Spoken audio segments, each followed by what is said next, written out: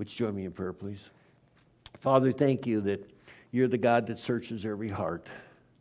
You know every thought, every intention, every desire. You know us better than we know ourselves.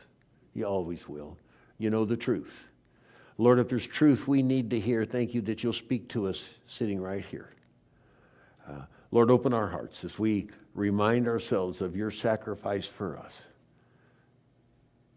We do this and ask in Christ's name. Amen. Video is brutal. The death of Christ was brutal. You know, one of the reminder, though, is that those people that were there and were crying and hurting and watching him die in all of this disgrace and shame are the same people that saw him alive coming out of that tomb. And he is alive and well today, and he's still calling and serving us. What a God we serve. And again, if this caused any questions or anything we can do, please let us know. And I think Brian's going to come up and take on some questions now. I'll get a respectful distance somewhere over in the parking lot. No, there's fine. Hey, thanks, Bill, for talking about the truth. Because I think truth is really difficult to discuss in today's culture.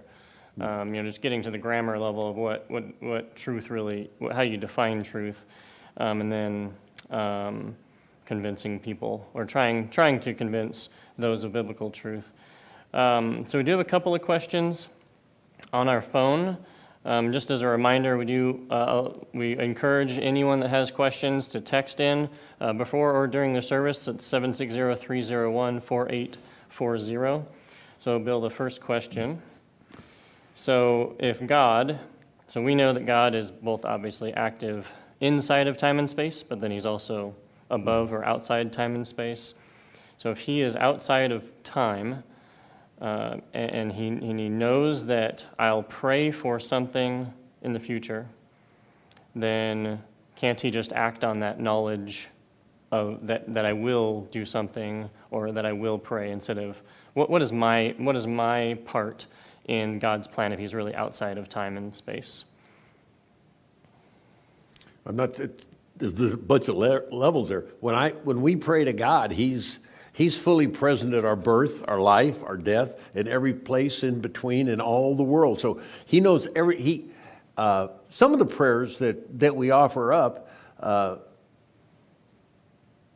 prayers that actually He's planned in us that we're going to offer for our affirmation. It says that we're creating Christ Jesus for good works, to do works that He prepared beforehand that we would do them. So there's some prayers that I pray that I feel, well, that's a God prayer. And so, yes, He's out there, but yes, we pray. But I think that the idea of prayer is, I think, it's certainly misunderstood by me, and it's an area of growth. It's more communion listening and getting His heart for the situation, whether it's past, present, or future. It's hearing what He's saying about that situation. So I don't know if that answers it, but He certainly knows the future, knows the result of like our prayers and everything else. So, yeah. Yeah, I think that does answer the question. And then in light of the death of Christ on the cross for sin, is there any righteous act that I can do to make God love me more? No. But you can't. He is absolute love. I mean, that's one of the things. He's absolute love. There's no degrees of love. It's 99%, doesn't cut it. He's 100% love. There's neither height nor depth nor principalities nor anything's present nor thing to come that can separate us from the love of God, even our sin. And I think one of the biggest pains of hell is to know in hell we will fully know that God still totally loves us. And it was our choice to put us where we are. So what impact does our sin have on, so if we sin, God still loves us, but there is some damage to the relationship, yes. Is there not? Right. So, right. But that's not necessarily Him loving us less or more. No. But it's damage to us, right, because it impacts our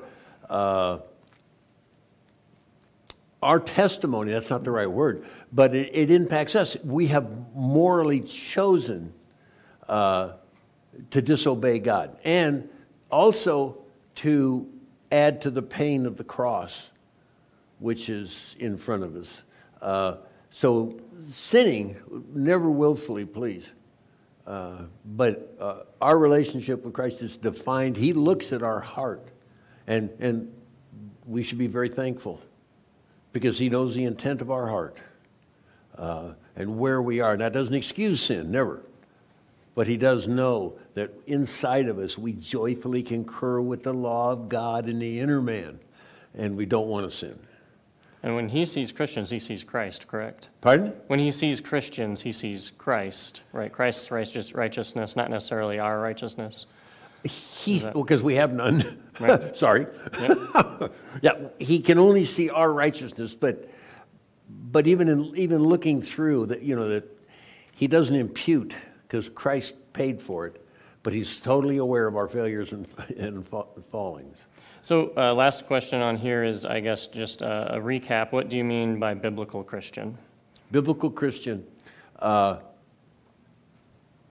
is someone who loves God with all their heart, mind, soul, and strength, who has come to the rational decision to lay their life down, to be crucified with Christ, that Christ might live in us. We give up control of our life. We give possession to Jesus Christ. And we follow his whisper. Okay, I like that. Follow his whisper. I like that. Okay? All right. Thanks, Bill.